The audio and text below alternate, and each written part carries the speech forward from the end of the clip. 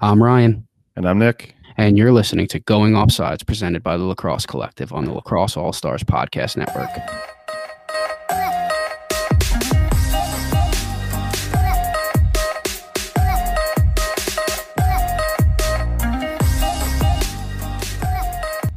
All right, I'm here with James Robertson of Denmark Lacrosse. James, how are you today?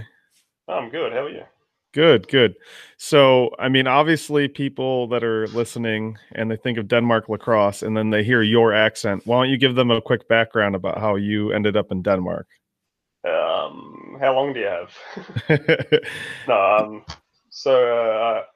long story short, I went backpacking around Denmark back in 2011. I was hanging out. One of my friends was studying here in Copenhagen, and I came to visit him. We went to a music festival together, and then he went back to Australia because he finished off his 6 months here. And then when we were back in Australia, he invited me to a housewarming party. And then one of the Danish people he'd met while he was here, he also invited her to the party. And then he didn't show up, and I didn't know anyone else at the party, and she didn't know anyone else at the party. So we ended up talking together and just kind of talking ill about my friend, saying he was a terrible person for inviting people to this party and not showing up. And that kind of became a common thing for her and I. And then, I don't know, at the end of the night, she gave me a number, and the next weekend we just started kind of going out. And There then you go. I moved to Denmark 9 months later. Okay. And you've been there ever since, huh? So I've been here since 2012 now. Okay. And what's your background with lacrosse in general? So I grew up playing in Australia. My older brother, he played. He doesn't play anymore. He's a bit too old. He's retired. But he started playing when he was like 8 or 9. We lived across the road from a lacrosse club called Surrey Park Lacrosse Club in Melbourne. And I just kind of grew up with sticks in the house and being near the club. And I just thought that's what everyone did. But it turns out lacrosse wasn't that big in Australia either. So I don't know. I just kind of always done it. Okay. Perfect. And so you get to Denmark, and at what point do you decide to be involved in lacrosse in Denmark? Well, when I packed to move to Denmark, I had my backpack, like my backpacking bag with some clothes, and I had my lacrosse gear. So I looked up online that there was lacrosse in the country, like that had a team, but then the World Championships and all that stuff. Because I kind of knew it was here. So I brought my gear, and then I went out to training the first time, and one other person showed up. And they looked at me and they were like, "Yeah, training's cancelled. Just go home." And I was like, "Oh, I've got to catch the bus an hour home." And then I ended up just getting involved with it from there, just kind of getting in contact with some of the other guys and convincing them to come to training and whatever, and got on the board for the club and like the national league. Okay, so it's been a slow process in Denmark, I guess you could say. But you competed in what, the 2018 was the first World Championship that you had competed in as a nation? Well, we actually competed in 2006 and 2010, and the bottom kind of fell out of Danish lacrosse, and no one really did it anymore. So we had about a 6-year gap with nothing. We got down to about 20 people maybe in the whole country playing lacrosse. This only as like senior men, and it was just real bad. And we were talking about getting a team together for Denver for 2014. Mm-hmm. And then when that didn't happen, I was like, okay, we've really got to do something about this now because of the age of all the guys that we had, our 20 dudes. We were starting to get a bit old, and I was like, if we don't get a team together for the 2016 European Championships, then that's just really not going to happen ever. So we actually got a coach and convinced him to coach us, even though we didn't have a team really. And then we started working on it from there, trying to recruit more dudes and make a bit of a national team. And we'll kind of use it as a recruiting tool and to make things, hopefully go in the right direction. Okay, so obviously that panned out for you. You make it to the 2018. You beat, correct me if I'm wrong with any of this, but you beat China. Yep. So you not only come back, but you get a win under your belt. How many people at around 2018? How many people would you say were playing lacrosse? We'd actually after we had our first national team again in 2016, we actually relaunched women's lacrosse in the country. And my own club, we started a junior program as well. And we had a few more guys, like we'd recruited a few more Danish guys into the whole thing and a few other people. So we might have been up around 50 total in like the whole country. Okay. So it's almost like if you play the game in the country, you're pretty much on the national team almost, depending on how old you are. Hopefully, like we just had tryouts and then it's looking like there might be a cut for our next national team. So it might be the first time we've ever had a cut. So that makes things a bit interesting. There you go. I mean, definitely progress to say the least. And so, speaking of clubs in the country, how many clubs are there that play lacrosse in the country? Right now, we only have 2. Okay. At its peak, there were, I think, 6 clubs, but there were 8 teams. My own club had an A and a B team. Right now, there are only 2, and one of them doesn't have that many people. Like, they still have a lot of social stuff going on. They like hanging out together, but they don't really get that many recruits. That's in Aarhus. It's about a 3-hour drive to our nearest club in Denmark. The nearest club at all is actually in Sweden, so we have to cross a bridge to go to a different country to go and play against this team called Lund. They've got a junior program though, so that's really good for us. Our kids scrimmage them pretty regularly. Okay. And so does Denmark currently sponsor a women's national team, or is it in progress of doing so? That's a work in progress. Okay. I think they're setting their goals on the next European Championship. So the Women's Worlds is coming up in less than a year, and I think they're going to go for the Euros for 2 years after that. The main problem is passport holders. So we have enough women for a team, but not enough Danish women, because we actually have a few international students who are playing lacrosse in Denmark, or quite a few Germans who play lacrosse here, but they're not Danish passport holders. Gotcha. But yeah, most of that is also based around Copenhagen. But the girls are really passionate about it, and they train regularly, and also they all hang out together and do brunch on weekends and whatever. So there's a little family thing going on there. Sounds like a good social club as well. So living in Denmark, how hard is it, to watch lacrosse at let's say the professional or college level from America? The time difference makes it really hard to do it live. I know some of the guys subscribed. They've been subscribing to PLL and MLL and whatever. I don't know. We have a Facebook group, so every highlights packages online always get put in there. I know a lot of the younger guys we have, they really like it. They'll see all these highlights packages and they try and copy all the tricks out of training. Like people go on, behind the back dodge, shots and through the legs and whatever. So access to stuff online is way better than it ever used to be when I was a kid. But time difference makes it hard to catch anything live. Okay, and then when, let's say you need equipment, it's not as easy as running down to the local sporting goods store and buying equipment, right? So do you order that online from the US, or is there a European company you can order through? There are 2 main lacrosse shops in Europe. There's one in Germany and there's one in England. But we have a couple of guys who Danish Americans, but they travel home usually at Easter or Christmas or whatever, and we if you want anything, usually put in an order with one of them and they'll find some room in their bag when they come home. Our assistant coach for our national team, he actually coaches as an assistant coach at Capital University. It's a D3 school. Yep, out in Ohio, yeah. Ohio. When he comes out, he usually brings some extra stuff with him as well. Okay. So we kind of rely on our friends to make ends meet.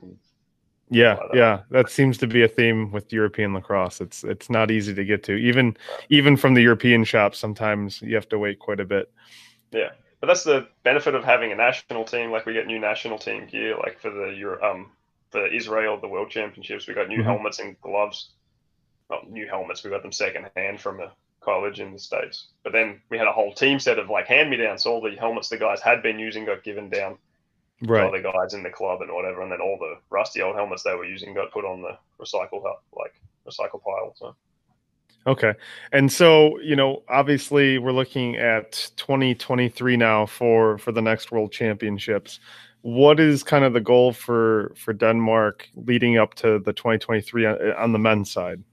I guess we need to qualify first. They're going to do qualifying for this one, so we'll have to finish in the top half of the European Championships.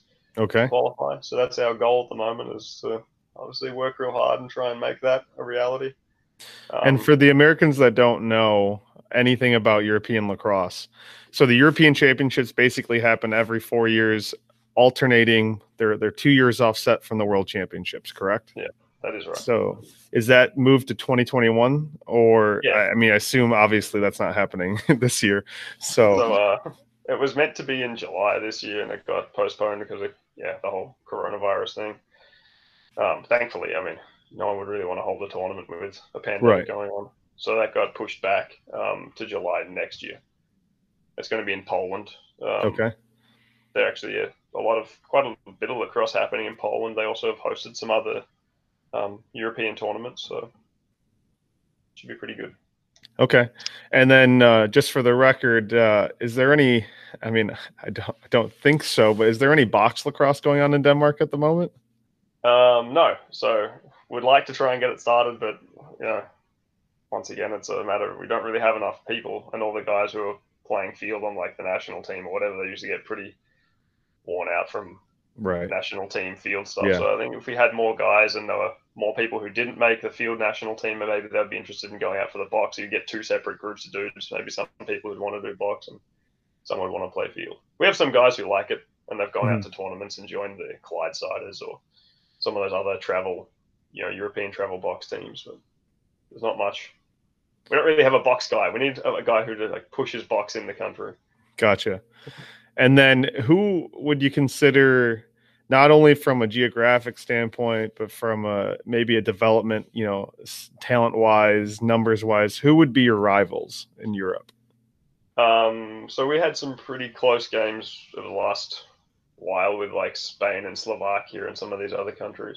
And they've been around for quite a while, but usually when we play them, they're on the field pretty close. We lost to both of them in Israel, but we were up at three-quarter time in both games, so that was a bit rough. We'd like to have some rematches sometime. But so with the numbers that you have, is it difficult to get a full scrimmage in, or do you try to schedule, maybe like you said, maybe go to Sweden or Germany for a scrimmage every once in a while? Yeah, so like we almost never have enough guys in our own country to play 10-on-10 lacrosse. So we have a good night at training at our own club. We'll have enough guys for 6-on-6. National team stuff, we usually try to travel. We went out to Norway earlier this year and played against the Netherlands and the Norwegian national team. We've done that the last few years. They have a thing in Oslo that's like it's in the middle of winter and it's snowing outside, but they have an indoor turf field. Really nice to play on. We do that every February. So that should be coming up again, hopefully in the new year. Otherwise, we get invited down to Germany and go and scrimmage a couple of German club teams. They're usually pretty decent, like European standards. So our national team is on par with some of the better, German club teams. Yeah. And then as far as participating as a national team, very few countries have support from the governments. Is that the same for Denmark? Is that pretty much self-funded? Yeah, so we actually wrote to it's called Dansk Idrætsforbund, which is like they're in charge of all Olympics in Denmark and Team Denmark and whatever, and they have to have 1,500 members before they'll even consider like on their list of sports, and we don't even have 100 people in lacrosse stick carrying members in Denmark. So a work in progress then to get the kind of. But I would say that 1,500. Most countries would love to have that be the bottom requirement because, that I feel like in other countries it's probably a lot higher. I know England has some support from the government, a couple others as well. But I know most people are out here, fundraising, paying out of pocket just to play. So you're definitely not alone there. Yeah, I would love to have 1,500 members, paying members in Denmark, but we'll see what happens. Yeah. All right. Well, I really appreciate your time. Is there a social media or a website that people should go to if they want to learn more about lacrosse in Denmark? Or maybe we've got some dual passport holders over here that would maybe want to come and play every once in a while. Where should those people go? Yeah, so we're active on pretty much everything at Danish Lacrosse, so just as one word, at Danish Lacrosse on Twitter and Instagram, Facebook as well. The Danish Lacrosse Fighting Pastries is our thing. Yeah, I almost forgot to ask you, where the heck did Fighting Pastries come from? So there was a guy on Instagram who one time Chris from Mainly Mesh, I don't know if you know Mainly Mesh, was this guy who strung sticks in Maine, and he was friends with one of our players, and he used the hashtag #GoPastries one time, and then our coach used to call us the Fighting Danes, and then it kind of just merged. The two of them got merged together at one stage, and it became the Fighting Pastries, and it kind of just stuck. It's been that way for the I last will say you 4 probably years. have the most unique logo in all of European lacrosse with a Fighting Pastry. And I'll be sure to link a photo of that in the write-up on Lax All-Stars. It's been one of the better things. We kind of just, I don't know, we had been going all in on the Viking theme. Mm-hmm. And then, I don't know, the Fighting Pastries thing just kind of happened, but it's actually been really, like, people really like it. It's lighthearted, but still semi-serious, I guess. It's been a good rebrand for us as a program. It works, and at your point and where you're at with your growth, attention is a good thing. So whatever gets some good attention towards the lacrosse and towards the clubs is a very good thing. All right, James, I thank you so much for your time, and I'll definitely be sure to link all of the Denmark socials below. Cheers, man. It's good. That's it for another episode of Going Offsides presented by the Lacrosse Collective. Please follow us at Lax Collective on Twitter or go to our website, thelacrossecollective.com. Stay tuned for more episodes.